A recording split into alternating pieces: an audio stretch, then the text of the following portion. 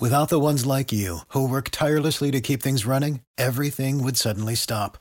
Hospitals, factories, schools, and power plants, they all depend on you. No matter the weather, emergency, or time of day, you're the ones who get it done. At Grainger, we're here for you with professional-grade industrial supplies. Count on real-time product availability and fast delivery. Call, clickgrainger.com, or just stop by. Grainger, for the ones who get it done. Every team, every topic, everywhere. This is Believe. It's that time of year as college basketball takes center stage with the tournament finally upon us. If you're looking to wager this year, BetOnline is the number one spot for all your updated odds and info, along with great contests, including the bracket contest, where you have a chance to take home the top prize. Head over to the website or use your mobile device to sign up today and receive your 50% welcome bonus on your first deposit. Just use our promo code BLEAV to get started. That is BLEAV to get started, and that is all capital letters. BetOnline is your continued source for all your sports wagering needs, including live betting and your favorite Vegas casino games. BetOnline, where the game starts.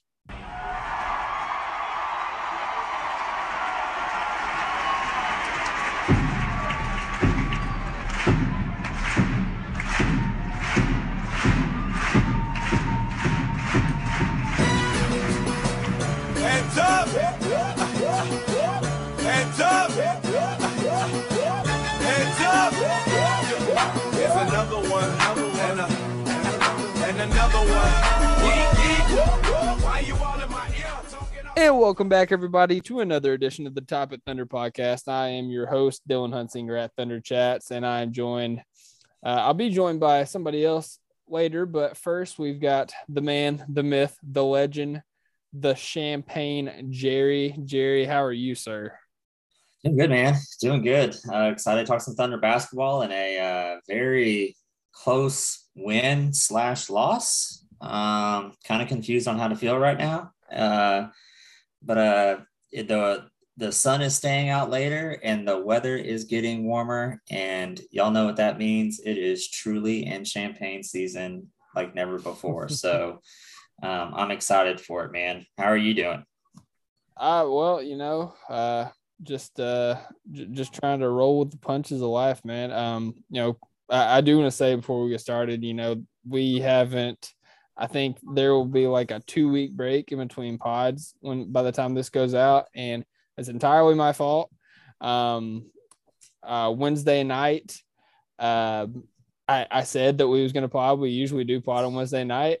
Then I realized as the game was going on, I'm like, crap, I've got to get up at 5:30 to have no vetter procedure at 6:30. So I was like, let's push it to Thursday. And you guys all said, yeah, Thursday sounds good. I'm like, crap, I'm supposed to stay in the hospital after procedure Thursday night, so I can't do Thursday night either. And I was like, well, let's do Friday.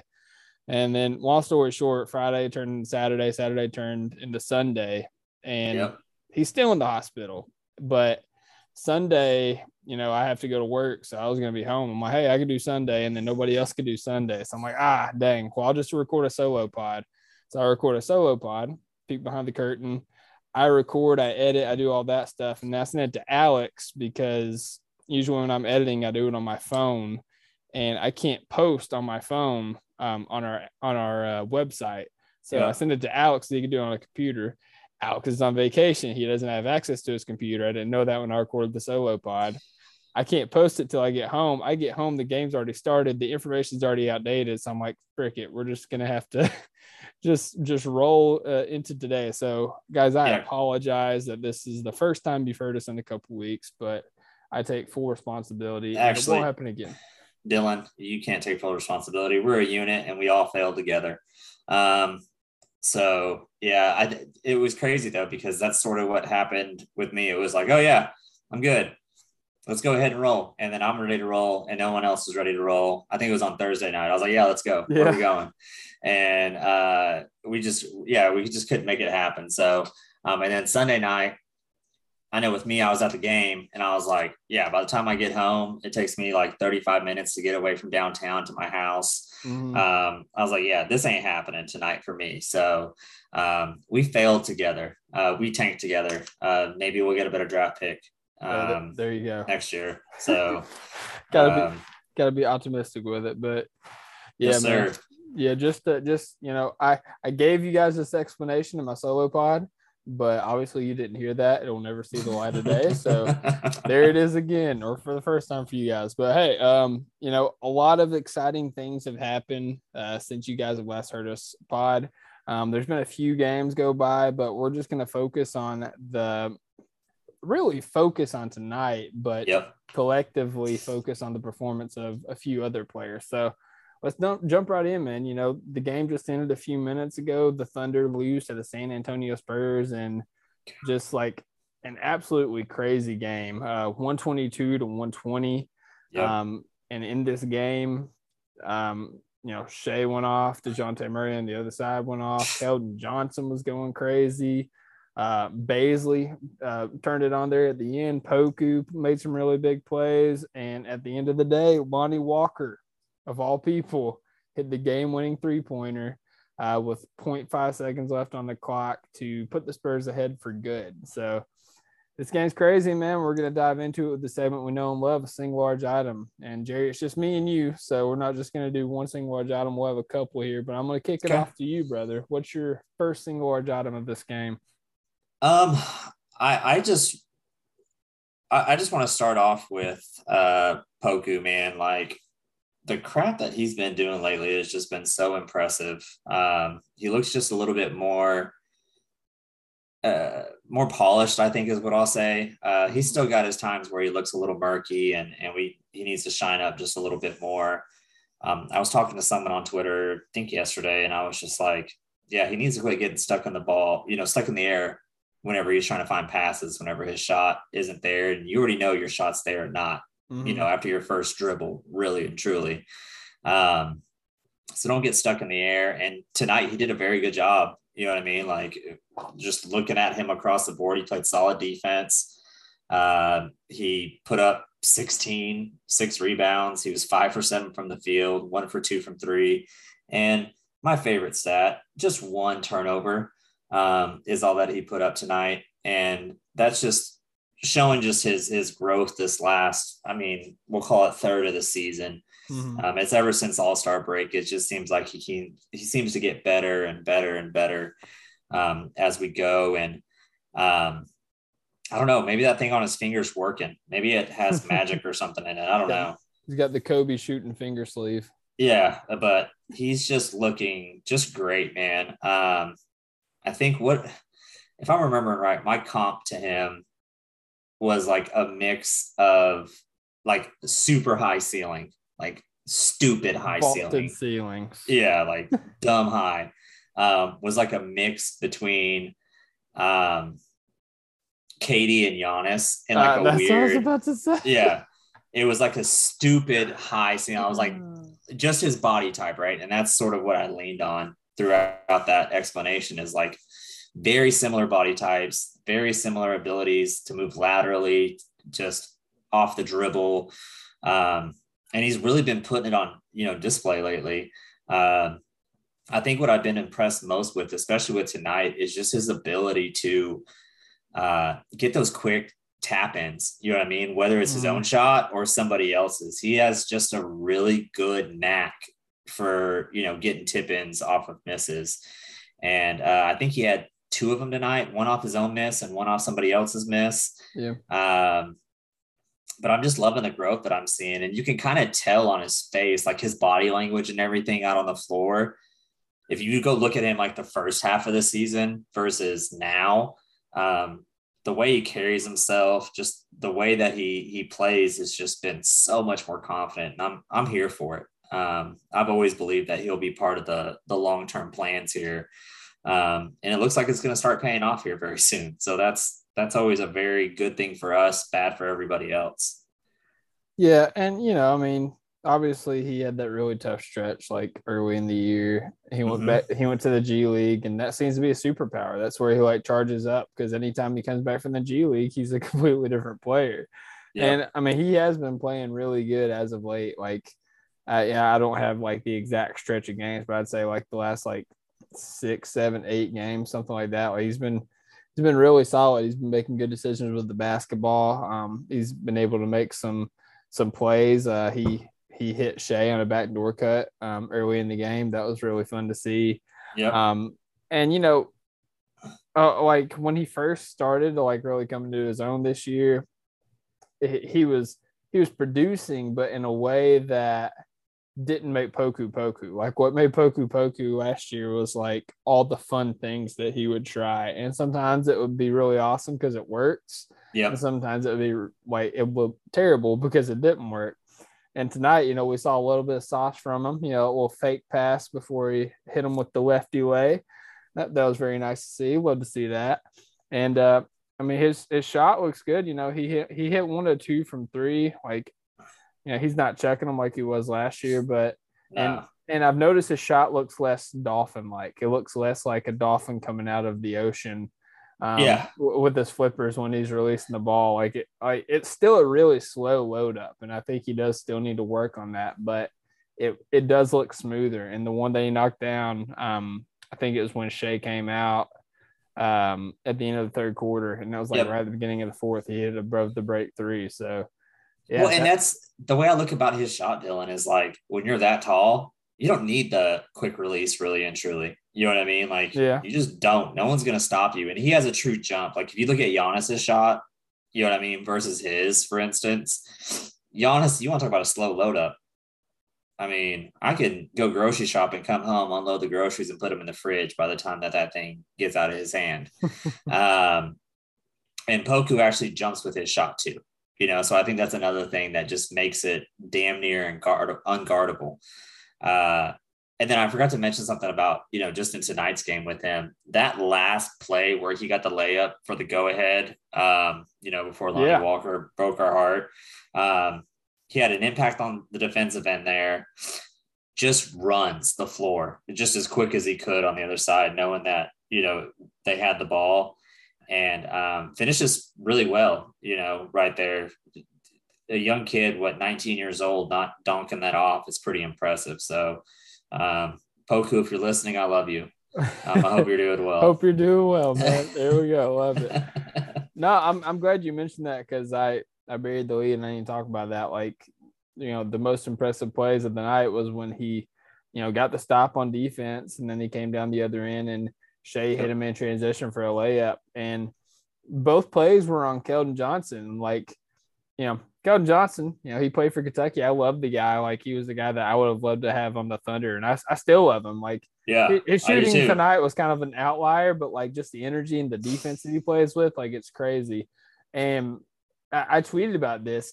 Like, on one end of the floor, Keldon Johnson tried to Thanos snap Poku out of existence on that play. Like, I thought he just posterized that mother. But of course, he got the contest, he got the ball back, and then he came down the other end and he hit the layup. And Keldon, he got to the ball, but it was after the ball already hit the glass, got goaltending. So yeah, man, it was impressive to see. I'm liking what I see out of Poku. And you know, last year we got to see a lot of Poku. We got to see Poku with the ball in his hands. You know, even like later in the year, we got to see some point Poku. I am hoping that we like Shea gets to play out the rest of the season, because I mean, games like tonight, man. I mean, Spurs, they're weird in the middle. Like, they're not tanking and they're also not trying to like make that play-in spot, but we were still able to, you know, lose to them with Shea playing, and Shea playing well also. And, you know, that brings me to my single large item is just Shea, man. Like, what he did, like, throughout the game, obviously, like, I watched Shea more closely than I normally do in the first couple quarters. And then third quarter, I was just along for the ride, man, because he was getting anything he wanted against anybody the Spurs threw at him. I think that third quarter, I think what did he go, 9 for 9? 9 for 9, 20 points. Yeah, like, that's just stupid. Yeah, I mean, he was snatching Devin Vassell's ankles. I think he got Trey Jones, Lonnie Walker. And of course, like, the highlight of the night, he made DeJounte Murray straight like tumble. Put him on skates, straight skates. And every single one of these, he hit a mid-range jumper on it. And I asked the question on Twitter, and I'm interested to see, I'm interested to see what everybody says. Like specifically, I wanted to hear what Cone says because Cone's like an NBA connoisseur, like amongst us, like he's like our NBA expert. Yeah, we're like we more focused on the Thunder, but I asked on Twitter and everybody's like, oh, it's number one, it's top two, not two. But like, where does Shai's mid-range jumper like realistically fall in the hierarchy of the NBA? And I mean, what do you think about that, Jerry? and like he's for sure, I would have to say for sure top 10, stretch top 5. I think comfortably I could say 5 to 7. And I'm taking into account here, mind you, the Paul Georges, the Kawhi Leonards, the Chris Pauls, the Devin Bookers, DeMar DeRozan, Jimmy Butler. And I can't count Jimmy Butler this year, but that's usually his, MO also. Chris Middleton. I mean, there's some dudes that have some nice middies and score them at a high clip. I think now if we're talking about like level of difficulty on getting those shots and still making them, Shai's definitely number one. I mean, just because of the weapons around him and just how hard defenses collapse on him. But I mean, he's definitely, like I said, I'd comfortably say top 7, anywhere from like the 5 to 7 range. Just because I got to put some respect on those other guys' names, even though I'm a Thunder homer. Yeah, I feel that. Even though you just named like 7 guys, but well, and I was just like, they could all fit and interchange in different spots, you know what I mean, at different times. Like even Jimmy, I'd have to move him towards the end this year, and put Shai somewhere in there. But like, you can't argue Chris Paul and Kawhi's like them two are like 1 and 2, I think, unanimously. So,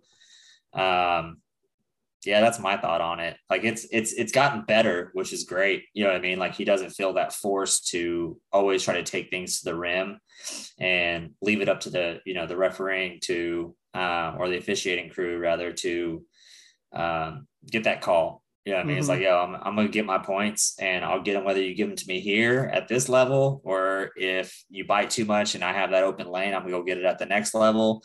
Then even recently he's been shooting and maybe it's just my eye test because I haven't dove into stats like crazy this year. Yeah. But like recently it seems like he has been hitting a little bit better of a clip from the 3-point range. Not so much tonight for sure, but just since that All-Star break, it seems like he's probably hovering closer to that 40% range than what he was, 45 or 40 plus more than he was that first, 2/3 of the season. Yeah, I think it's somewhere like before tonight anyways, it was somewhere around like 37, 38, something like that, since the All-Star break, which, isn't 40%, but like, it's still like considerably better than what he had been shooting. And, he's still shooting 29% for the year. And, the rough start that he had is going to make that look bad. But yeah, man, I just think like, I talk about like, specifically in the off season, like how hard of a worker Shai is in the off season when he has time to go into the lab, put in work, he comes back, he makes a leap, all that stuff. But like I said, I was watching him differently than I usually do earlier in this game, and just like seeing how he adapts. And I saw it a lot in the Minnesota game too, last year and this year he's led the league in drives, or he's been like at least like top 2 in drives, and everybody knows that like he's going to try to get to the rim. And Minnesota was the first team I saw like really just try to eliminate that completely. And so it got to the point where if you played too close on him, he's going to blow by you. And if you try to play back on him and, guard the rim, that I feel like that first Minnesota game out of the All-Star break was when his mid-range like really started to like not develop, but like, come to fruition. Yeah. Yeah, man. Like it's been money. And when he's been getting it from all over, you know what I mean? Mid-range too, whether it's from the corners, you know what I mean? Baseline, free throw line, wings, elbow. Like he does not care where he's getting it from. And that's where I think you're starting to see his prowess as a scorer and somebody that can do this night in and night out. Last season, we saw flashes is what I'll call them, right? Like there was nothing super consistent there. And just watching him, what is it? Is it a 10? How many games is he 30 plus right now? Well, no, he missed that one the other night. No, he's played since the All-Star break. Oh, you mean 30-point games? Yeah. He had like 16 or something against the Timberwolves. Yeah. Well, and credit to them, man. Like their defensive scheme on that was like just perfection. And their defensive scheme is send 5 guys at him because. Well, but once they got the ball out of his hand, yeah, you know what I mean? They were going to make it tough, and they always switched on him. And if he made that pass to set up the offense, they weren't letting him get the ball back. I mean, that's what really just took us out of that game from the get-go. So, but it's still, I mean, to keep it on Shai, it's great to see him just really, show the world like I'm him. And he's definitely been showing it since the All-Star break. And it just makes me happy because that's what you want to see. I think whenever we were coming out of the All-Star break, that's what we were really talking about. I was like, yo, we want to see the consistency here and how he can put all this together. And he's living it, man. He's absolutely living it. Yeah. And I do want to point out that, like, coming out of the All-Star break, like, specifically, like I was just excited to see Shai play basketball, but also like the fit with him and Giddey, which I was still want to see more reps on that. Yeah. And, that first game, obviously, like, they kind of did their thing, but you could see Shai starting to try to work more off ball. And I think that, obviously with Giddey being out, he's taking on more of a responsibility as a lead ball handler and primary scorer. So he's going to have the ball in his hands a lot. But I've seen like, small windows in like these past few games where he's trying to work off ball with Trey Mann or Baisley or Poku or Teo. Somebody else is the creator and him scoring off ball. Like tonight, like specifically, and even I think against the who we play the Hornets, whenever Poku had the ball and Shai would just have a cut to the basket and Poku would find him. And, that's easy 2 points and that's off ball. I'm like, I love Poku. Like he's fun to watch, but he's not half the passer of Josh Giddey. So if Shai can get those looks with Poku, he can get those looks like 3 or 4 times over when Josh Giddey's playing. So I have enjoyed that. And I've seen a lot of people talk about Shai's lack of movement when he doesn't have the basketball. And I watched like a lot of possessions whenever he didn't have the ball in his hands. And there is times, like I'll grant you, he parks himself in the corner, but he doesn't park himself in the corner with his hands on his knees or anything like that. He's not only engaged, but he's directing the offense from the corner. Like, you have to think about it right now too. Like, what do we got on this squad right now? Right. I think we're missing 5 guys that are rotation minutes. You know what I mean? Normally right now, like you have to. Yeah, you gotta let these guys develop, man. Like you just have to. And I think that's credit to him. That sort of shows his leadership to where he's just like, hey, look, guys, y'all got to figure this out just as much as I do. I'm gonna be over here. Y'all do y'all's thing because I believe in you guys and I have that confidence in you. So, and it shows. You know what I mean? Like our bench scoring has been great. You know what I mean? Over the last. A while. And bench hasn't been our issue this year, thankfully. So not too much. Mm-hmm. But yeah, no, Shai's him, man. Like he's definitely proven that fully. Like he's going to be a perennial scorer, someone that can definitely make a run at scoring titles every single year. Like he's going to be able to do that. Mix that with a little bit of winning, and then we might have some MVP conversations. Like I'm all here for it, man. I'm here for it. I can't wait.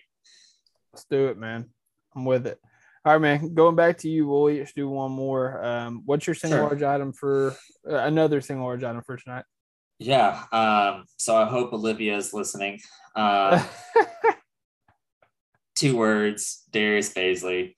I don't know what this kid's on right now, but he is absolutely playing lights out. And the way that I think a lot of us had those expectations of him last year, coming out of his rookie season into, his sophomore year. And, that jump never really came. And I think it's kind of in Bazley's personality, I think, as a person, to be a little bit more passive, especially whenever he has all those guys around him. You know what I mean? Your Kennys, your Lou's, your Mikes, sort of let them do what they're going to do. But watching him just step up and grow the way he has since All-Star break has just been amazing to see. 3-point shooting still a little spotty. Granted, he's spiked considerably, if we compare it to the first 2/3 of the season. 40% tonight. Yeah. And I think he's been close to that almost every single night. His just shooting in general has been stupid efficient.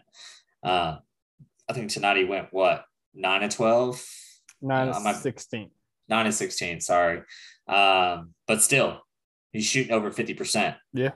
And that's sort of what you want, especially for a guy of his, sort of what you're trying to mold him into and get him towards. He's going to be a little bit of, making those cuts to the basket. He's going to be a little bit, off the dribble and taking the mismatch to the basket since he has the size and athleticism. He's going to take a little bit of, hey, you're not going to step on me. Let me go ahead and try to splash this in your face real quick from 3. So between that, just on the offensive end, and the way he has been playing defense lately has just been superb. He's been, in some pretty tough matchups. I think he pretty much had to guard Cat that whole game against the Wolves. Pretty sure, yeah. Am I right about that, or did Roby? No, they kind of split. I think they were switching a lot. Yeah, Roby was out there, yeah. Yeah, I think they were switching a lot. But anyways, he's still been taking care of business, and he's been a really good off the ball defender. And, being able to help the team recover, rebounding has looked really, really great. I'm just super proud of him, man. Just super proud of him. I can't wait to see him just sort of take that leap. And I hope that this gives him the confidence, the last 2/3 of the season to be like, hey, look, I belong here really and truly, because there was times of the year, right before he got benched, you know what I mean? It got put to the bench that it was like, is this kid going to amount to anything? Like, what's going on? You know what I mean? Is this a complete bust or what? And I think he's definitely just taken that, adversity and accepted his play, that he had in the past, and he's just overcame it recently. And I just hope that's something that can stick with him going forward, because he deserves it, man. You can tell the kid loves to hoop. You can tell he puts in the work. And I just want nothing for the best of him, unlike some people. So I feel like I need to point out Olivia Punch Out is actually a huge Darius Bazley fan. Yeah, well, except for that one podcast. We were all just very disappointed in his performance last year. Nobody ever said we give up on him, okay? Except for Jerry. I was there standing up for him. So, Darius, if you're listening, I love you, and I hope you're doing well. All right. I hope you're doing well, man. I've believed in you this whole time. It is worth noting his past 4 games, he shot 40% or above from the 3-point line. So impressive. Hopefully he's turning a corner there. And I mean, like you said, like when we was talking, like, it's three players we wanted to highlight, and that's Poku, Shea, and Bazley, who have all like been playing great as of late. And specifically, like more recently with Baze, like his past 3 games have been really impressive. He put up 29, 25, and then 25 again tonight. Yep. And I think the game before that was 22, which is still. Game before that was 14. Okay, maybe it was the one before that. I know he had a 22. No, there's a 22 somewhere. Maybe I'm tripping, and maybe it was a 25 and he hit a 3 I missed or something. But anyway, that's here nor there. Yeah, no, you're good. You're good. But no, what I've found was interesting is like prior to like this 3-game stretch, he was shooting like 9, 11, 7, 6, like low field goal attempts. And he did have some in there, like, 21, 17, 16, just like really inconsistent in terms of his shot attempts. But the past 3, he shot 19, 18, and 16. He's been getting a lot more usage on the offensive end there. And really, like with, Trey Mann kind of going into kind of hitting a rookie wall. Yep.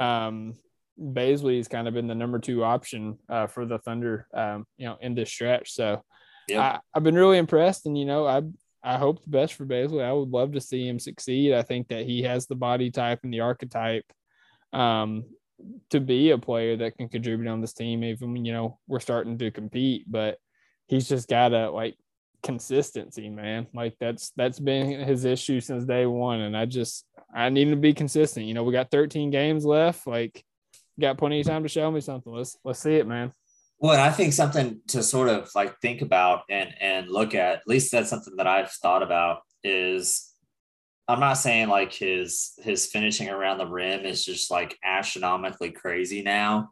But he's been making a lot better decisions when it comes to being around the rim, and finishing just very well. So I think that he's going to be able to put it all together. You know what I mean? And if we're being honest with ourselves, we're not going to need him to be a 25, 20-point game guy every single night. We just need him to do it when someone else is falling apart, maybe, or not having as good as a shooting night.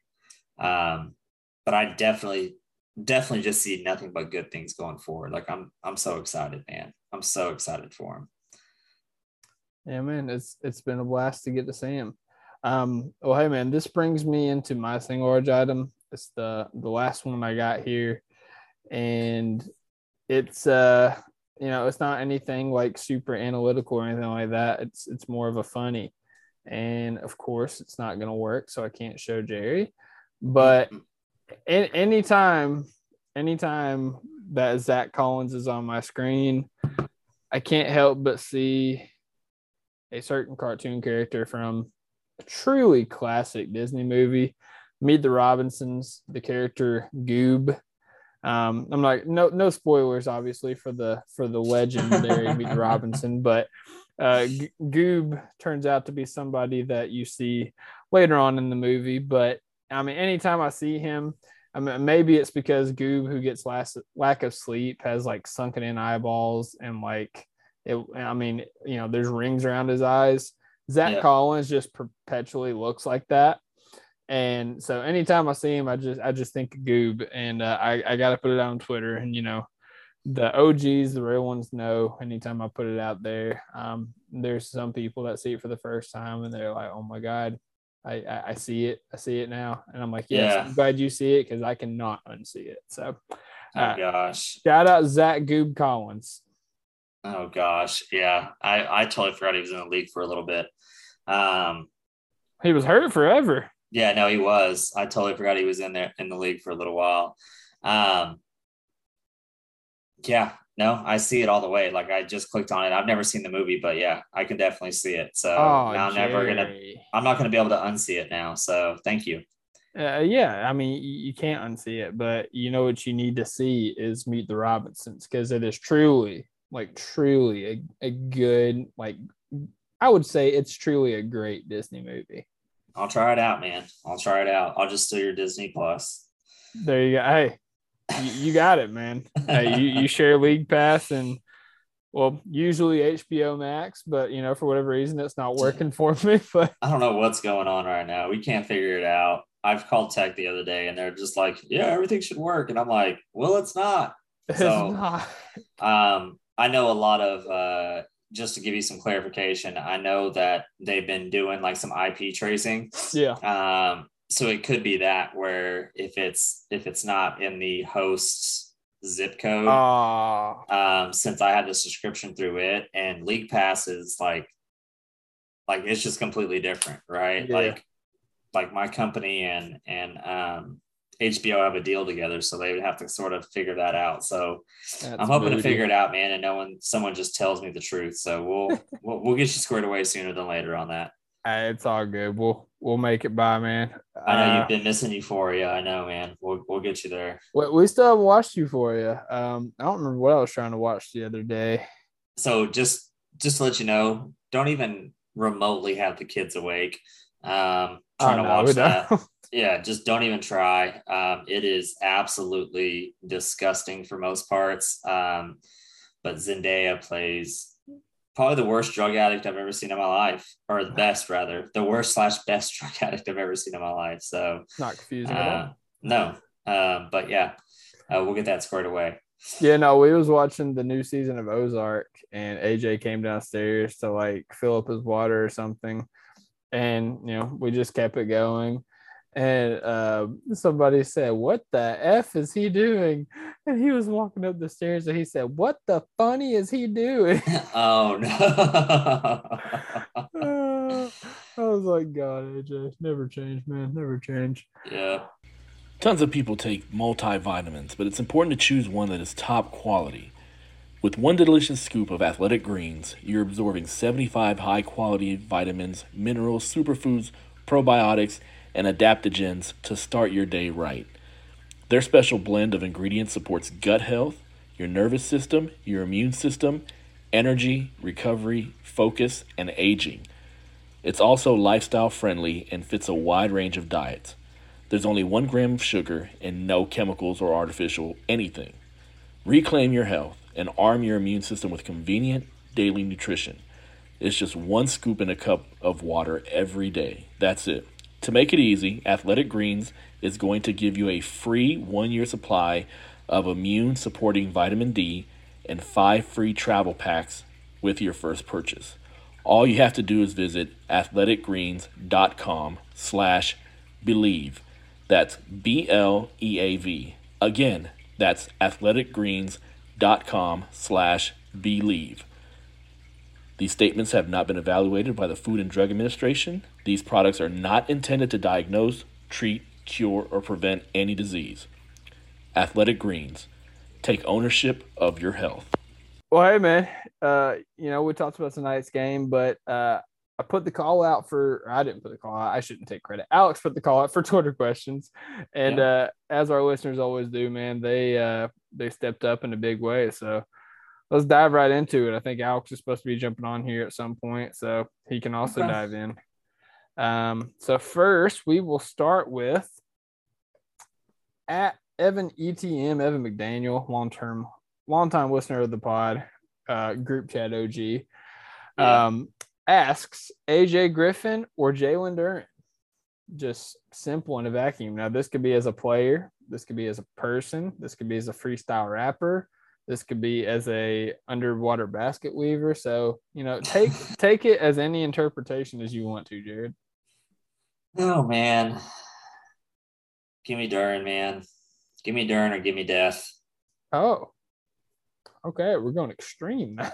Yeah. I just really like the kid. I just really, really like him. I like his rim running. I like his he's a little unpolished on the defensive end for the league, but he does a very good job at the college level. And I think a lot of those things just with time would catch up.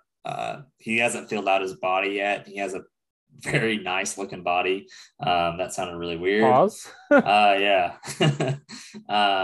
But yeah, I just think Duren would be a very good fit for us if, that's the way that we need to go, depending on what the lottery gods give us.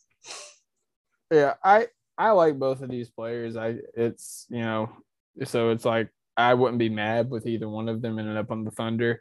Obviously, Duren's more of like a tailor-made fit with Gideon Shea and having, like you said, like a rim-running big man, a guy that can, help protect the rim.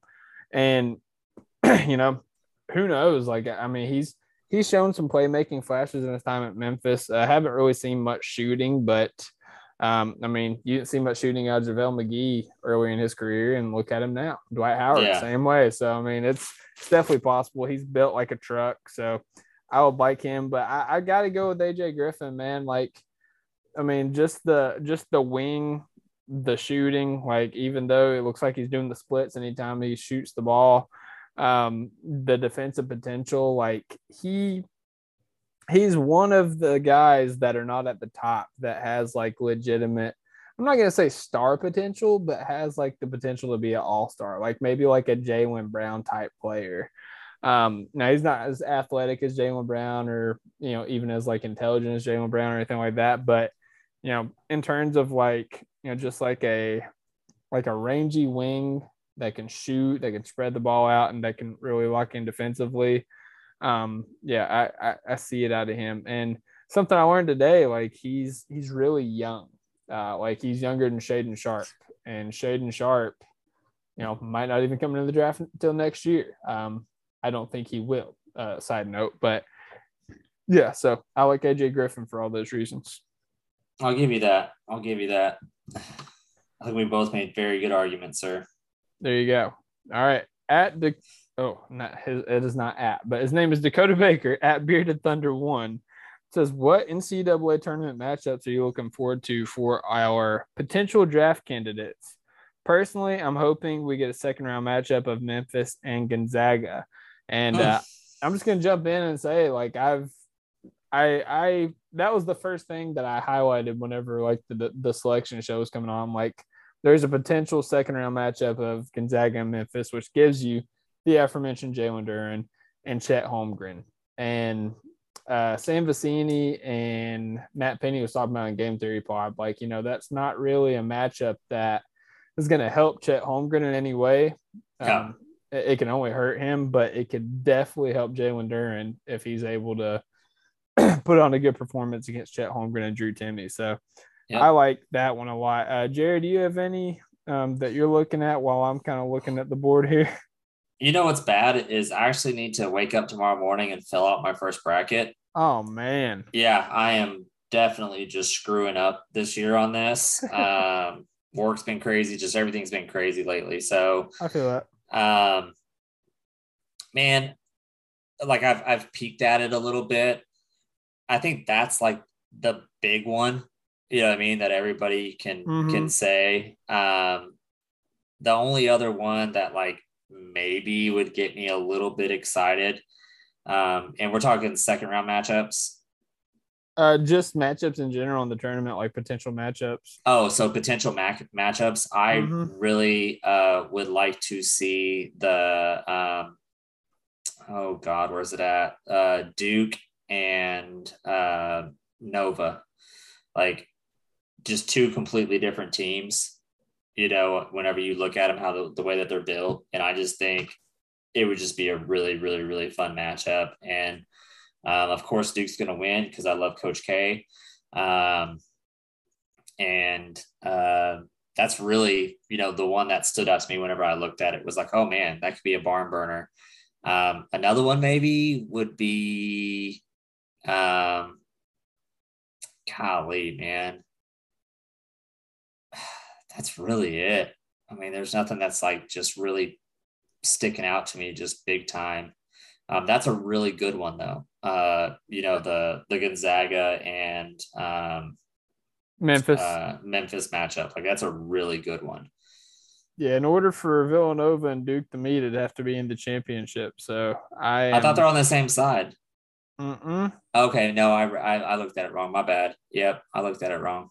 Yeah, so I'm hoping for that to not happen. One of like the kind of draft matchups I'd like to see is Kansas and Iowa have the potential to meet in the Sweet 16. That'd be cool. Keegan Murray and Ochai Agbaji. That would be a really fun matchup. Obviously, they wouldn't be guarding each other, but you know what I mean. Yeah. And then, of course, you guys know I'm a huge Kentucky fan. So, we played Duke early this year, and like I wouldn't say we got smacked. Like they beat us convincingly, but like famously, like Cal's team is not playing the way they are at the beginning of the year that they are at the end of the year. Oh yeah. And like honestly, I would say Duke has more issues now than they had at the beginning of the year with how they've been playing, specifically in like the conference tournament. And Kentucky's like not perfect. Obviously, they lost to Tennessee, but Cal's been very excited about a tweak that he's made. They're playing more loose, they're playing more free with the adjustment that he's made. So I'm excited to see him in the tournament, and I'd love to see us match up with Duke again, especially since we started to feature Oscar Tshiebwe. I would love to see him match up with Paolo Banchero, just kind of see what he can do. Yeah, I could see that. I mean, I'm just kind of bummed out because, Oklahoma State should be in here. They definitely would have ran the Big 12 tournament and, got themselves a bid, and we might have just won the national championship this year because Mike Boynton's the best coach in the nation. So thanks NCAA for nothing. Appreciate you guys. Hey, they did give a shout out to Oklahoma State on the Game Theory pod. They was talking about the same thing, like, they should have been in the tournament. They're one of the best defensive teams in the nation, but feels bad, man. Sorry about that. No, and I mean, y'all were supposed to miss last year too, though, right? And they let you in because of Cade. It was something weird like that. Yeah, just the Big 12 tournament, though, if I'm remembering right. I don't think we made it to the real tournament. Yeah, you did. Yeah, you just lost early on. Maybe that's what it was. Okay. Yeah, and that's probably all it was. But even then, like, let us play, man. Like, it's such a crappy situation. And then on top of it, like, the part that makes me the most mad is this is getting in the way of recruiting, and we should have like way better recruits for Boynton, but they just don't want to play because they can't get that exposure. You know what I mean? Guaranteed exposure in the tournament. So just what Boynton's doing with the crew that he has is kind of impressive still. So you could tell his culture and everything that he brings to it's nice. So I'm sorry, I didn't mean to turn this into an OSU Cowboys pod, but no, you're fine. I mean, honestly, that's why, like, when the ban was announced last year, like in the preseason, like that's why I thought Cade might flip his commitment, just because he wasn't gonna be able to play in the postseason. So, yeah. like, we all thought that. Yeah. So like, and so when he stuck with it, that was impressive by him. But yeah, like I could definitely see that. Kind of sticking with the college thing, Chris Fullerton at 2-Bit Manchild. You don't have to answer this, Jerry, because I doubt this guy. But he says, why is Jalen Williams better than Oscar Tshiebwe? Short answer, he is not.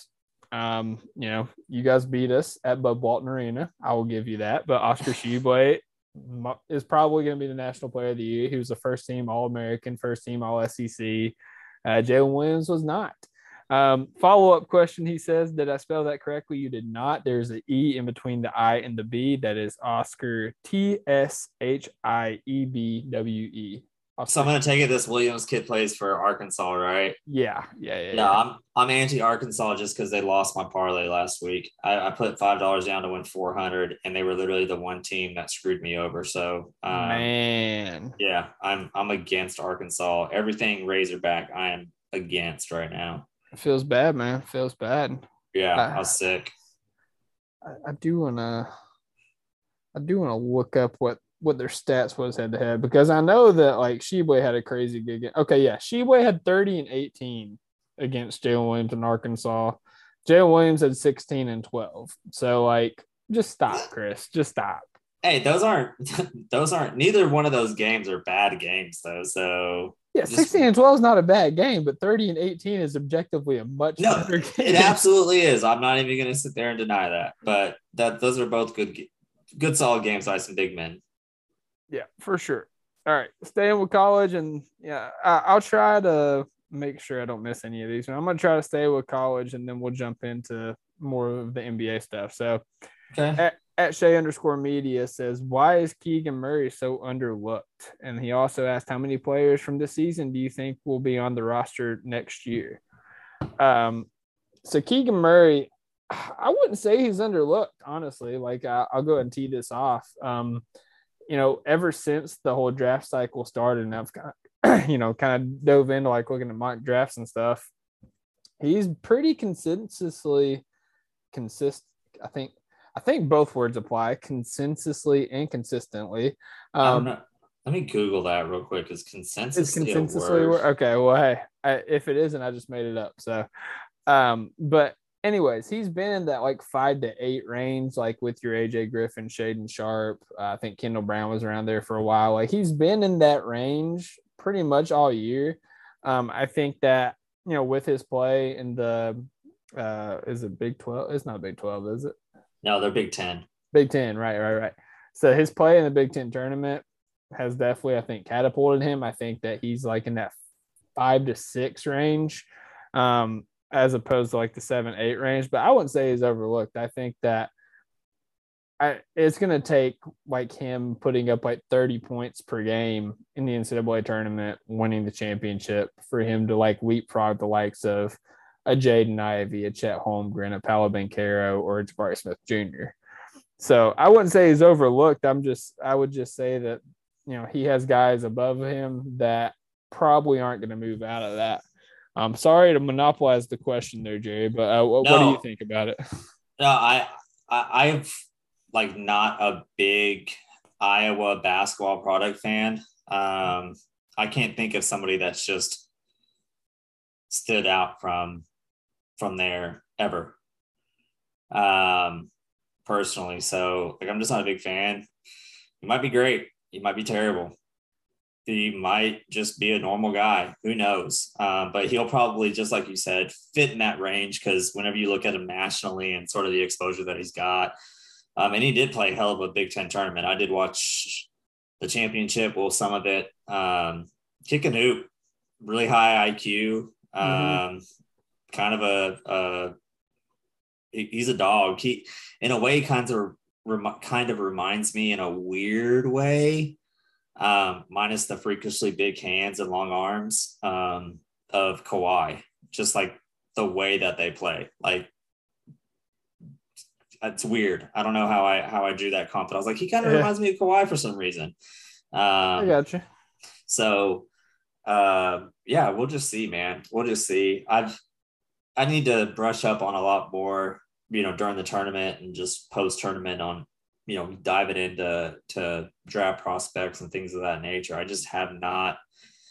I got all my eggs in the 2023 basket. I'm sorry. Can't help it. I've sort of just forgot about this year because, it is what it is. So. No, I got you. Yeah. And, we're definitely going to like super like hardcore dive into the draft. Like once the season ends, like I've already got my guys like Nathan and Keandre and Corey Tolaba. Like they're all chomping at the bit to come on the pod, Doc. So like, or is it champing? I think Dolan told me it's champing at the bit. So Dolan, correct me if I'm wrong there. Oh, don't worry. He will. Oh yeah, he will. Absolutely. But yeah, no, I think that, Keegan Murray, like he's a smooth basketball player. He's a good shooter. If he could transition that shooting to the next level, like he would be a great player on this team. Like he's a guy that could give us that so desired spacing for our boy Shea and Giddy. So, if it boiled down to us getting a Keegan Murray, I wouldn't be mad about it. Like he's not like my top option, obviously, but like I wouldn't be mad about it either. So, yep. We'll get back to a second part once we rip through the college, because college is a hot topic right now. Let's see here. Okay, we only got one more question. College. We got two. Okay, we'll start with Sublime. So at Sublime 50 LS1, the best artist on the Bird app, says name one top prospect that you irrationally dislike and one second tier guy you ride or die with. So irrationally like I'm gonna have to go look at some prospects to like irrationally dislike. Yeah. So anybody like in the top prospects. Oh yeah, no, I said it. What was it? A week or two ago? Chet. Like I don't know what it is. Yeah, like I can't deal with it. Like I said, it's his body that scares me, and coming out of Gonzaga. I just don't want to waste that pick and it being Adam Morrison 2.0, but 7 foot and likes to block shots. So middle of the road, I honestly right here, right now, could not give a good answer that I'm like irrationally just like stupid, ridiculously high on. Yeah, I feel that. They're just not someone that sticks out. I can't think of anybody at the top that like I irrationally hate. Like I like just looking at like Tankathon, like the first 12 guys I like as prospects. Yeah. But you get to that like 13 to 30 range, and the guy I just keep seeing is Nikola Jovic. And this is a guy that I joked last year, like as I started looking into this year's draft prospects, like this seems like a guy that Presti's going to draft, because he's not super athletic. He's not a great defender. You can't say his name. He doesn't do anything great. He's just kind of like a jack of all trades. Like, he's a skilled basketball player. Yeah. And like, there's a very good possibility he could come onto the team and be great and like, fit perfectly and, be like a missing piece. But I don't know. Anytime I see him mocked to us, I just get irrationally angry. So I guess in the spirit of the question, I've got to go with Nikola Jovic. In terms of a mid-tier guy that is my ride or die, I don't know what you consider mid-tier because I don't really ride or die with any of these days. Yeah, I mean, I just glazed over the list, and I just haven't really been able to watch too many of them. So, yeah, I mean, I guess I'm gonna go with my guy Ty for Kentucky. I know you that would. Well, now here's the thing, because I've been critical of Ty, but I think a big problem with him is what a lot of players that come and play for Kentucky and Cal is like he's being pushed out of his comfort zone. He's not playing how he's going to play in the NBA. Like Ty, for all intents and purposes, when he gets drafted into the NBA, is going to be a point guard. He's going to be a lead guard. He's going to have the ball in his hands. He's going to create for himself and for his teammates. At Kentucky, he is playing alongside the SEC leader in assists per game last year in Severe Wheeler. He's an undersized guard. He can't play off the ball. He can't shoot. So Ty, kind of like Shea. Like, Shea wants to be a point guard. A lot of people label him as a point guard and think he could be a point guard. But since he is more able to play off ball than Josh Giddey, he's the guy that's being forced to play off ball. That's kind of what it is with Ty and Severe. Ty is having to play off ball, and it's pushing him out of his comfort zone. Now, when Severe's hurt and Ty's got to run the show, he set the record by a freshman for assists, 17 assists in a game. And, you've seen stretches where Ty has just been dominant. Like, he's super smooth, like a crazy good pull-up jumper.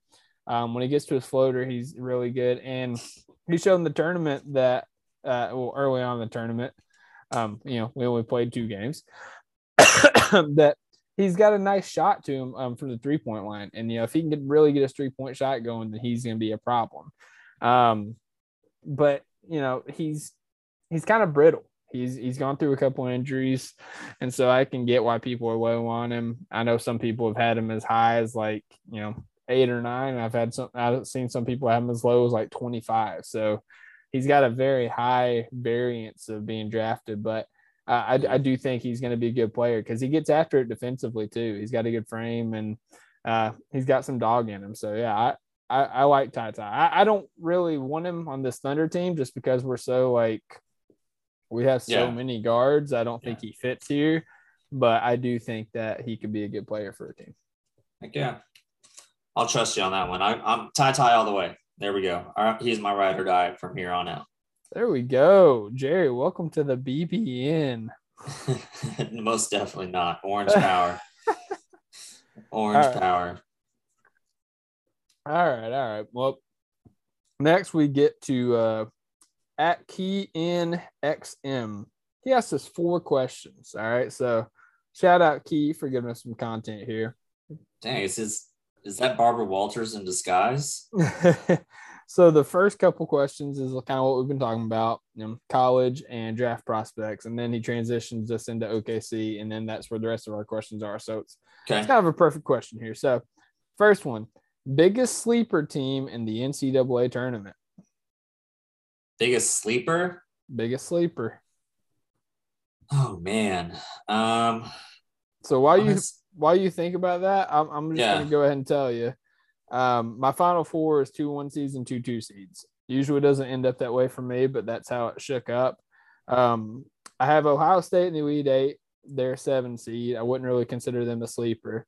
I have Akron in the Sweet 16 playing Baylor. They are a 13 seed. In order for Akron to get there, they would have to beat – where are they at? They would have to beat UCLA, which would be a huge upset, St. Mary's, and then that's when they would get to the Baylor game. The reason I like Akron is, whenever the selection show was going on, they talked about, each team why they could present a problem. And with Akron, they said they have 2 NBA ready players on this team. And, they said they're a well-coached bunch. They really get after it on defense. So I'm hedging my bets on Akron, man. So what's your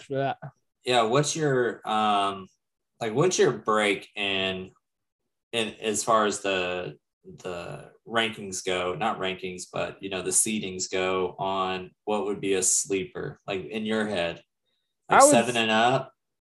Yeah, I would say 7 and up, just because I had Ohio State 7 and I wanted to go somebody else. So yeah, we'll get that. Okay. I don't know why, but like I feel like New Mexico State could like just surprise somebody. In their first game against UConn, he's been kind of weird this year. I think that they could, get some momentum going behind that. They'll probably lose the next round, though. Gosh, that's a terrible one. Hold on. I didn't look ahead to see who they're playing. Well, I will say, like, this is up to interpretation. He didn't say, like, how far. So you could just have, like, a sleeper team go, like, 1 round or 2 rounds, honestly. And, like, if that was the case, then I would say South Dakota State. They got that Baylor Shireman.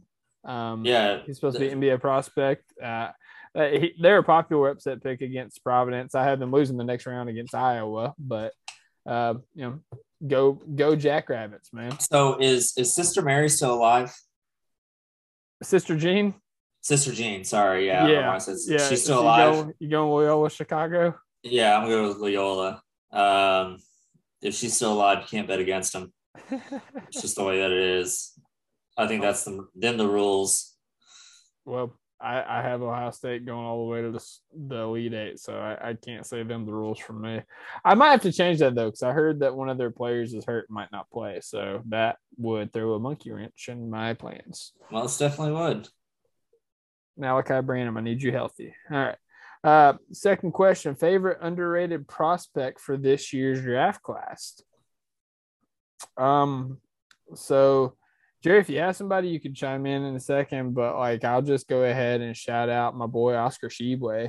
Right now, Tankathon has him at 46. This is a guy that best rebounder, like one of the best rebounders we've seen in like the past like 50 years in college basketball. Like, that's not me saying it. That's like other people saying it. I told you earlier against Arkansas, whenever Jalen Williams, quote unquote, dominated him, he still had 30 and 18.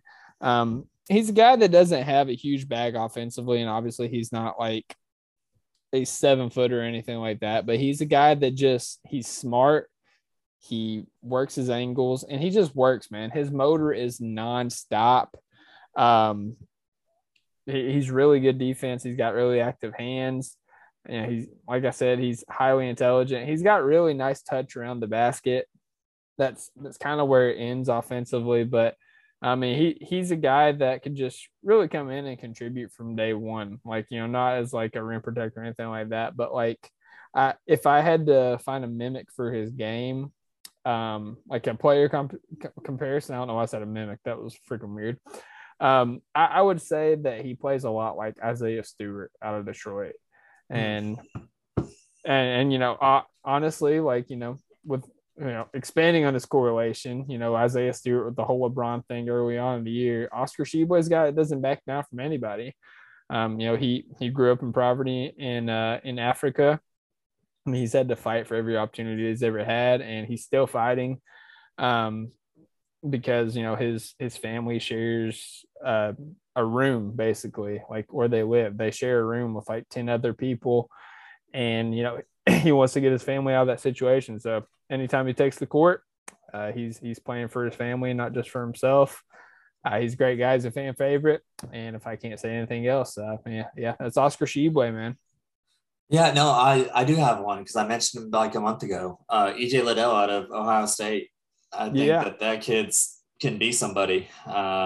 He just does, he plays that mix between a guard and a forward, and he does pretty well, rebounds well, plays solid defense, can make that switch on the perimeter. I'm sticking with EJ. I think he could be a very nice sleeper in this draft and become a guy someday. How are you gonna pick EJ Waddell and then say, "Well, Chicago beats him first round"? Come on, Jerry. Bruh. Those two different questions, two different thought processes. Okay. Yeah, I got you. All right, his next question, transition into more OKC stuff. Goals for OKC these last couple of games, and we saw shades of it a little bit. I think Joe Masato reported that Josh Giddey and Kenrich Williams were participating in warm-ups tonight. Hopefully we get an update on at least Josh Giddey's situation tomorrow. I think they said the month mark or whatever. I want to see Josh Giddey and Shea play more. You know, I talked about how it looked like Shea was putting in a conscious effort to try to work more, a little bit more off ball.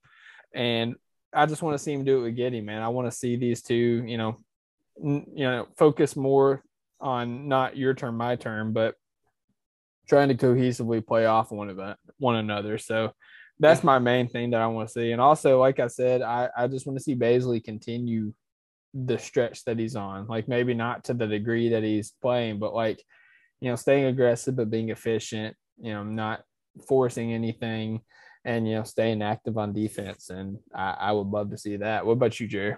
Yeah, I really just want to see Poku continue to be Poku, as of late. And then just from like a team perspective, I'd love every single game to end up like tonight. It was kind of a rough stretch there, the last 8 games prior.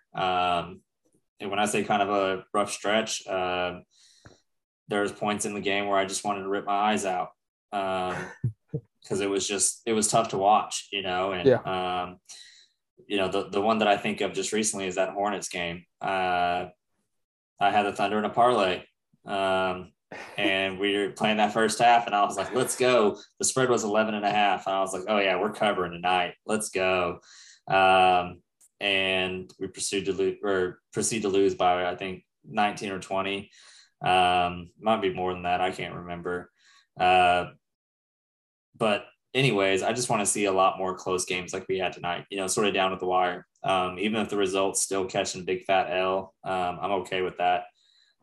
Just super competitive games. And just sort of how you mentioned, I want to see Josh and Shea, close out the year together and just build that bond that I think we all know that we need to see, going into the next season.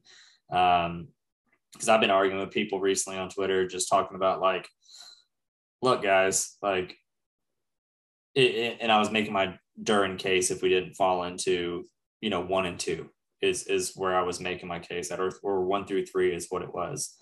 And people are like, yeah, take best player available. And I come from the fold. It's like, no, be safe here, right? Play it safe. And when I say play it safe, still get something that you can use here soon. But also it gives you the ability to adapt if you're not able to get into the spot that you want to get into the draft come 2023. The reason why I say that is this team healthy has proven to us already this year, even with stretches of certain main players being out, that they can compete at a very high level and they can keep games close. And I just don't see that happening where they can't keep them close and or win more games going into next year with all the development that's happened this year. So, yeah, just let's watch that happen a little bit more with Josh and Shea and let the good times roll into 2023. Yeah, man. Yeah, it's like I said on somebody's podcast going into the year last year. Like they said, what's an ideal season look like to you? And I actually made him choke on his water when I said this. Like he asked the question, took a drink. I was like, lose every game by 1 point. And he choked on his water. Yeah, yeah. I mean, you stay competitive. You get experience in those close games, but the ultimate goal is to get a high draft pick, and that puts you in a better position for a draft pick. So, and the key difference between last year and this year is like this year's been a lot more watchable because you have Shea out there.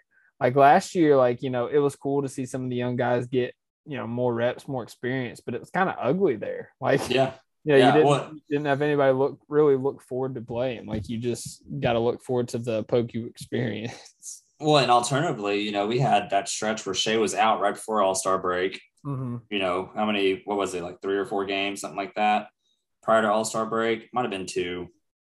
Anywho, and then we come back from All-Star break and our, injury report turns into a novel somehow. So yeah, it's definitely a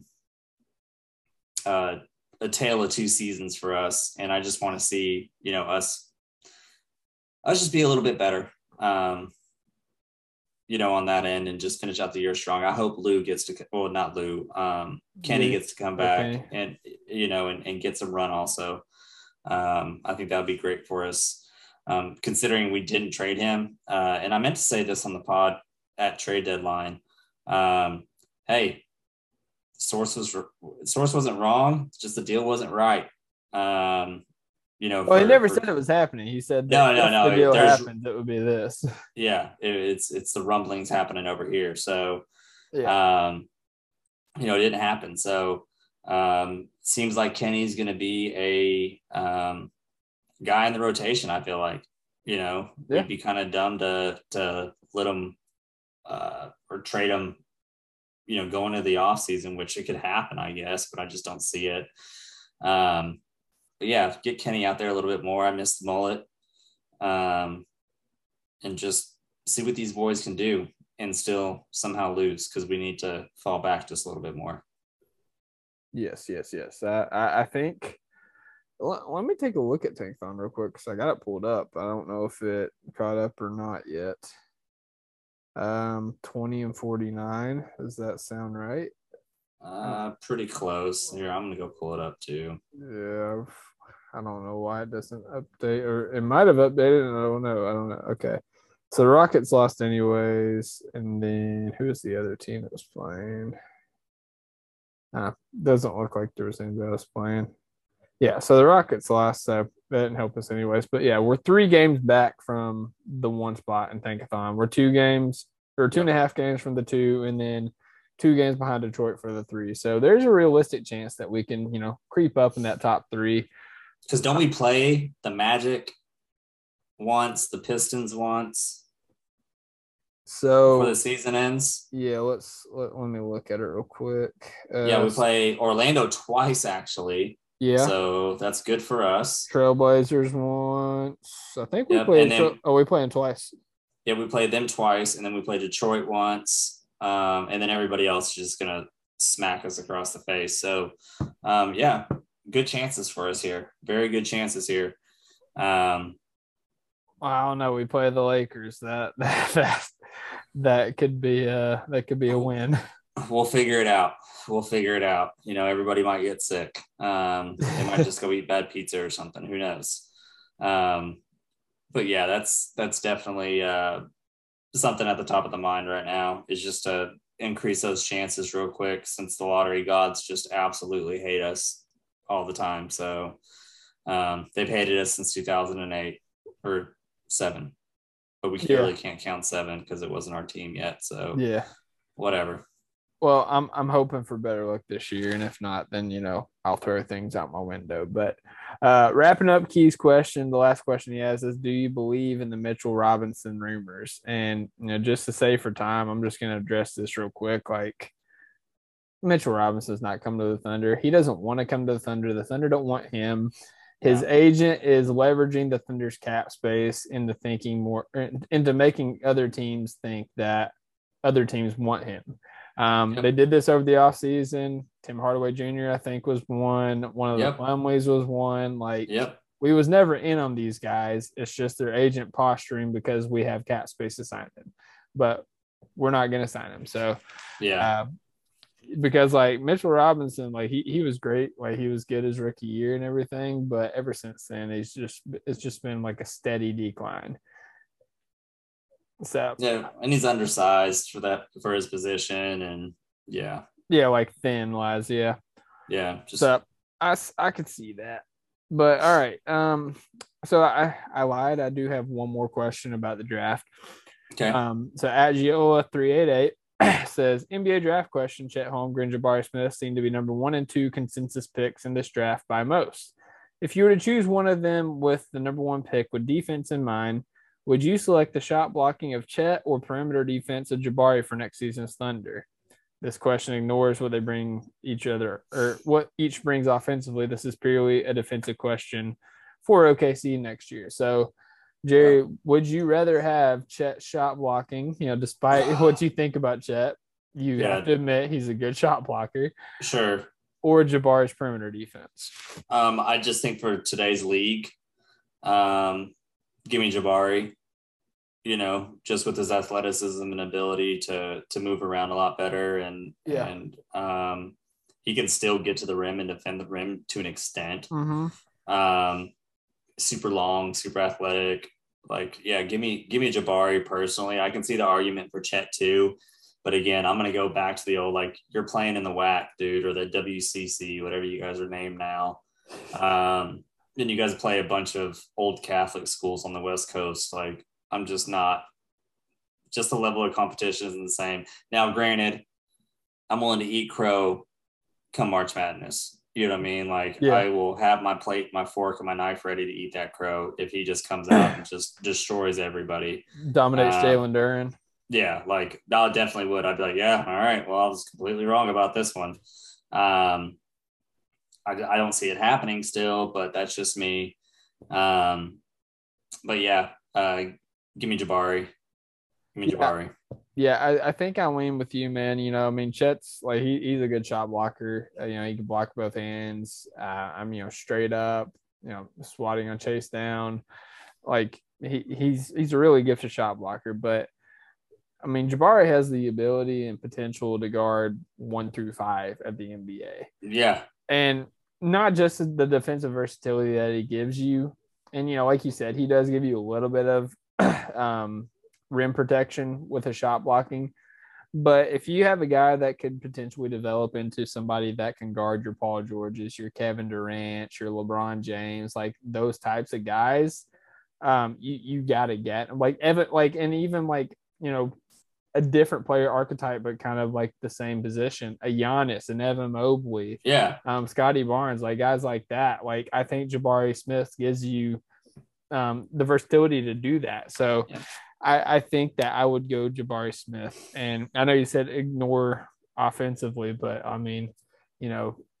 we've seen flashes offensively from Chet. But I had Chet at my number 1. I think I'm starting to creep towards Jabari number 1. I would love it if he was more assertive at Auburn and demanded the ball. I think that's the coaching style. Yeah, I think that's coaching style, man. It's not just that; it's the guards he plays with. They're stupid. Sure. Johnson and Wendell Green, they whenever it's the end of the game, they're all right, the ball's in my hands. You're not taking it away. Yeah, well, and like I said, I think a lot of that goes to is it Tubbs? Bruce Pearl, right? Pearl. Where did I get Tubbs from? I don't know what the hell I was thinking there. I knew that too because he reminds me of Alex, because they both have the curly hair and the same cut. Okay. So he reminds me of Alex. So give me Jabari, man, in that situation. Yeah. I'm going with my number 1 prospect, Jabari Smith Jr. as well. All right. Kind of sticking in the same vein with this question, Clemente Almanza says, thoughts on Poku playing the 5? Something Dave Nault teased earlier this week as a real possibility. I'm going to go ahead and tee it off, man. I don't love it. When we drafted Poku, obviously his height was something that everybody thought what means he would play the 4 or 5, but we've really played him as more of a wing ever since he's come to the Thunder. And, in stretches, maybe you could play a small ball 5, to kind of space the floor. He does have some pretty solid weak side shot blocking skills. So I could see that. But if you're using the argument, what's he going to do against Embiid and Jokic and Towns? Well, what does anybody else in the league do against Embiid, Jokic, and Towns anyway? Exactly. So, it wouldn't be the worst thing in the world, but I think that might be asking too much of Poku because he still doesn't 100% have the hang of what he's doing right now. So, I'm personally leaning towards against it, but I don't feel too strongly one way or another. What about you, Jerry? Yeah, I'm right there with you. Unless he was able to put on some weight and be able to just hold his own down there, someone puts him on their butt, it's a wrap. You know what I mean? And he can't be physical enough down there. Great off the ball, help. He can do that, block shots, but yeah, that's definitely not his MO. And I think if he was being played at the 5, it's sort of just for funsies. You know what I mean? Is what I'll call it. Like, hey, let's just see what happens real quick, without too many expectations with the result. And it might be one of those things where, like, what's the drill called? Where we used to call it the dive drill, and our coach used to just, like, we'd line up on the baseline and roll the ball drill or whatever. Yeah, and he would just roll it and blow the whistle, and whoever got to it first, you know what I mean, didn't have to run or whatever. And it'd be one of those situations where like my coach used to put me against the biggest dude on the team on purpose, and it used to piss me off so bad. The kid played college football, all right, so he's good on his feet, but he was huge. He was like 6'4", like 270, just huge. And it'd be one of those situations that maybe toughen him up, you know what I mean, make him not be so scared of everything, and be able to just adapt and be confident in himself in that. So if he had to, but yeah, don't do it. Terrible idea, Mark. Just don't do it, man. Yeah, I like it. All right. So now that I'm like having to say this out loud, I want to make sure I say it right. I always see it on the timeline, but at Sarah underscore looks like it might be 2 underscores back to back. Says, where does Josh Giddey stand in rookie of the year race now that he's injured? I think he stands about where he stood before he got injured, honestly, like around that really like 4, maybe 5 mark. I mean, he was never going to pass Mobley or Barnes. I think Cade's leapfrogged him with his play ever since after his first month that he was really struggling. And I know Wagner was up there for a long time, but I still think Giddey's number 4. See, and I think if he was able to still play through this, you know what I mean, because how many games has he been out now? 8? He played that first game after the All-Star break. He's been out since then, so I think it's been like 10 games. Yeah. So if he was still on that trajectory, right? We make that assumption that he was still on that trajectory, scoring 16 a game, 10-7, you know what I mean, or 9-7, 8-7, wherever he was at, whenever he was going into the All-Star break. I think it's a tough case to not have him 1 or 2 or 3. I think having having Mobley as high as they do is a byproduct of the team that he's around. Not saying that he doesn't play well, but I just don't see anything that just like wows me. You know what I mean? More times than not, he just really athletic, gets to the spots that he's very, has high strengths in, and he takes advantage of them. And he's a pretty good, defender. Cade, and even Scotty, man, like Cade's been playing better. I'll give him that. But Scotty just has not impressed me. I've watched maybe like 2 pieces of Toronto games since the All-Star break, and I'm just like, yeah, he looks like an NBA player. There's nothing like just wowing the crap out of me out of this guy. Plays hella good defense, but on the other side of the ball, there's just nothing that just super excites me about him. So I think you could make the argument if he was still playing, he could fit into like the 2 or the 3. Yeah, they've been playing Scotty a lot more with the ball in his hands, and that's really helped unlock his game a little bit more than it already has. Like defensively, he was already a game changer. Oh yeah. But yeah, like offensively, it's really helped kind of unlock his game. I think that if Giddey was to stay on the trajectory he was on, I could see him surpassing Cade. It's like the number 3 spot, but I just don't see him, barring injury, being able to jump over Mobley or Barnes, just because like they built such a strong lead, specifically Mobley, but even Barnes early in the year. So, and there's nothing wrong with that. I mean, we were bad mouthing the pick when it happened. People thought it was a reach, like 3 or 4 picks too high, and here he is, a number 3 number 4 rookie in the league. Like, it's Well, and see, I there's think worse maybe, positions to be in. yeah, I think that really, that narrative very early just probably kept him out of that, conversation pretty early in the year. I mean, we really didn't start hearing about it until he got his first triple double. Where like people were taking him serious was the first triple double, and then he did it 3 games in a row. Yeah, the 3-game stretch, one at the Garden. Yeah. So, and then people were like, "Oh, wait a second," So I think that some of the narratives have played into that easily too. So, gotta love sports media. Gotta love it. All right. D at good deeds _D says, do you think there's any chance Sam Presti takes another GM position if offered? Let's answer this quickly because we kind of been going on. Yeah. I'm gonna say no, man, just because absolutely not. There was one job that I could see Presti leaving us for, and I wouldn't blame him. And it was the Boston job because he grew up around that area. Yeah. Like, that was his favorite team growing up, and the position came open, and they promoted Brad Stevens, and Presti's still here. So I think he wants to see this through. Like, I think this is what GMs do the job for, to like have flexibility with the roster to, build the roster from the ground up. And I think Presti's, done a great job, and he's going to do a great job. And I think he's having fun with what he's doing, and he gets paid a crap load of money for doing it. So, well, yeah. And I think about the other piece of this personally, it's like, he's, as far as like his ranks in the organization, like they might screw around and give him full range. You know what I mean? Sooner than later. And him and Clay's relationship, from what I just hear, is like bar none that you hear, from owners and GMs, just how close they are and that amount of trust. So yeah, absolutely not. And it's funny because you think the Boston job, the one job I could see him leaving us for, would be the San Antonio when that time comes. Yeah. I could see that. Oh, going back to where he started. Yeah, I could definitely see that. And it's just because, there's the culture's there. He was part of that culture very early.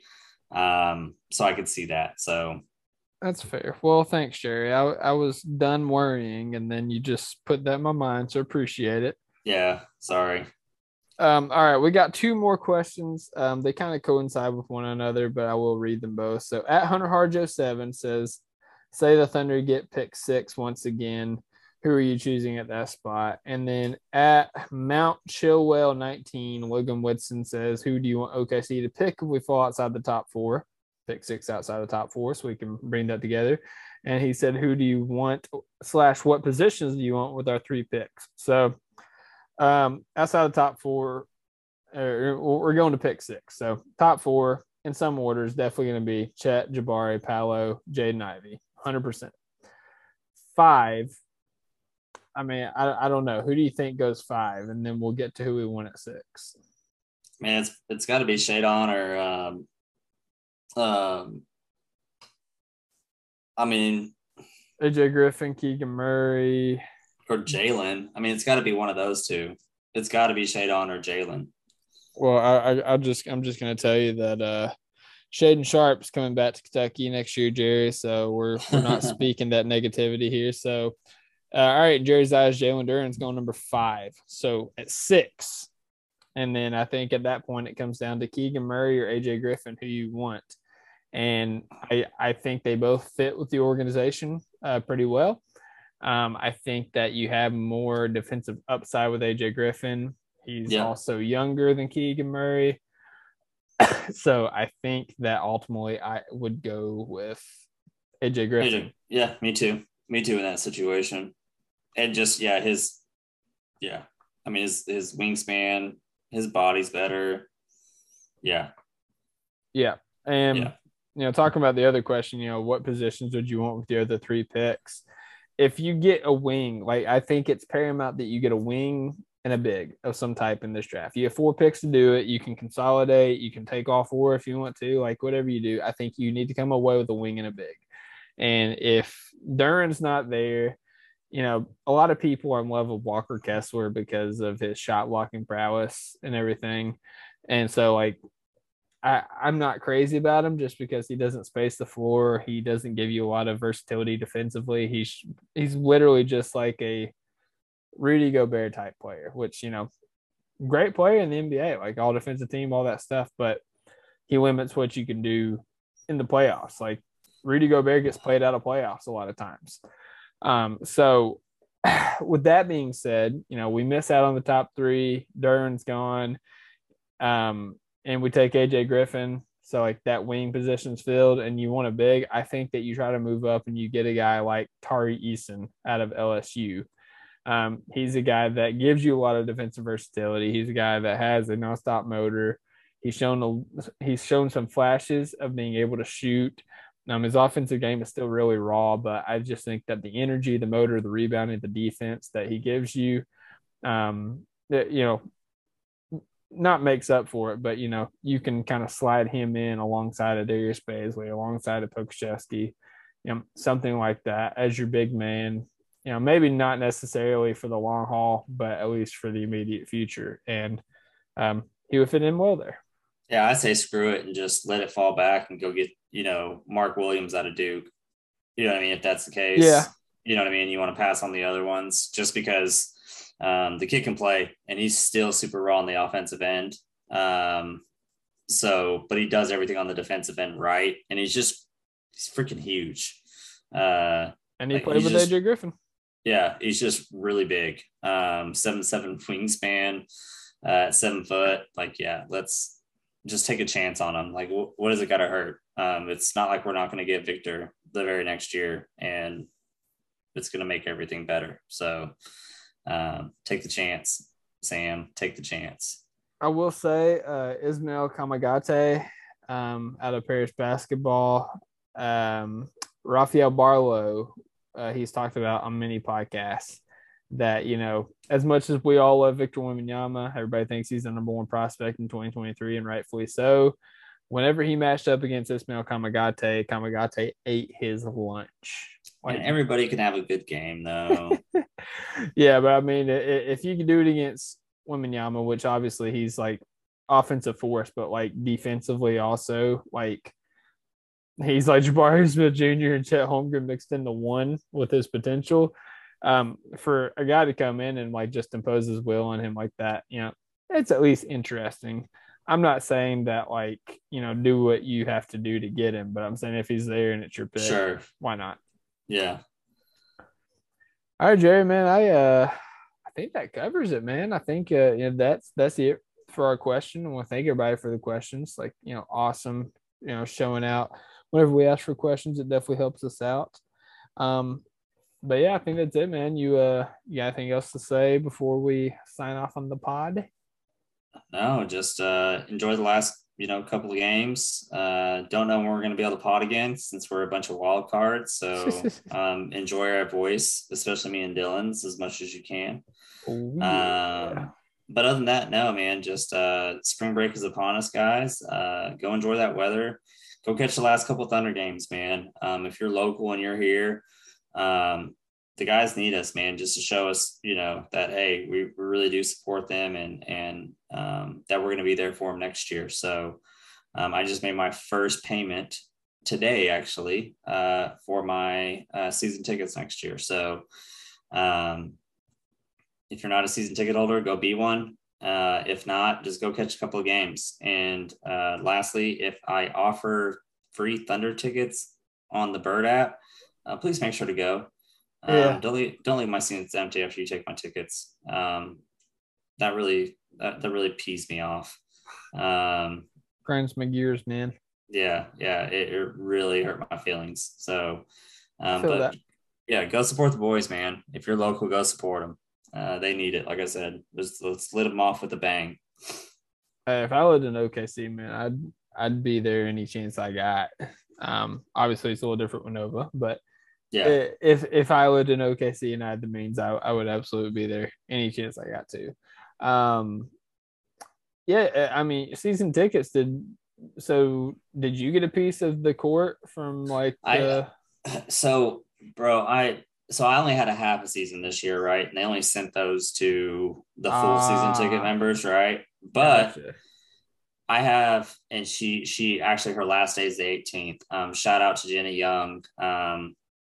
Just amazing ticket rep. She knows how much like I love the team and just how big of a homer I am. She's heard the story of why Nina's named Nina. And the last, what game was it? It wasn't the Memphis game. What was the game before that we went to? I can't remember. But anywho, she comes up to my section and hands me a piece of that. You know what I mean? Hands me the box and everything that came. And so I actually do have a piece of it. Thank you for listening to the Topic Thunder podcast. Our podcast is available to subscribe on Apple, Spotify, Stitcher, and Google Play, or anywhere else you listen to your podcast. Be sure to leave us a 5-star rating and a positive review, and follow us on Twitter at OKC Topic Thunder. Thunder up!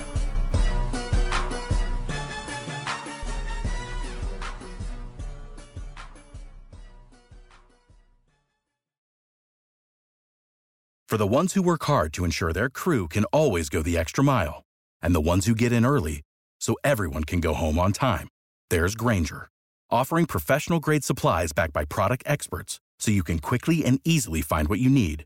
Plus, you can count on access to a committed team ready to go the extra mile for you. Call, click Grainger.com, or just stop by. Grainger, for the ones who get it done.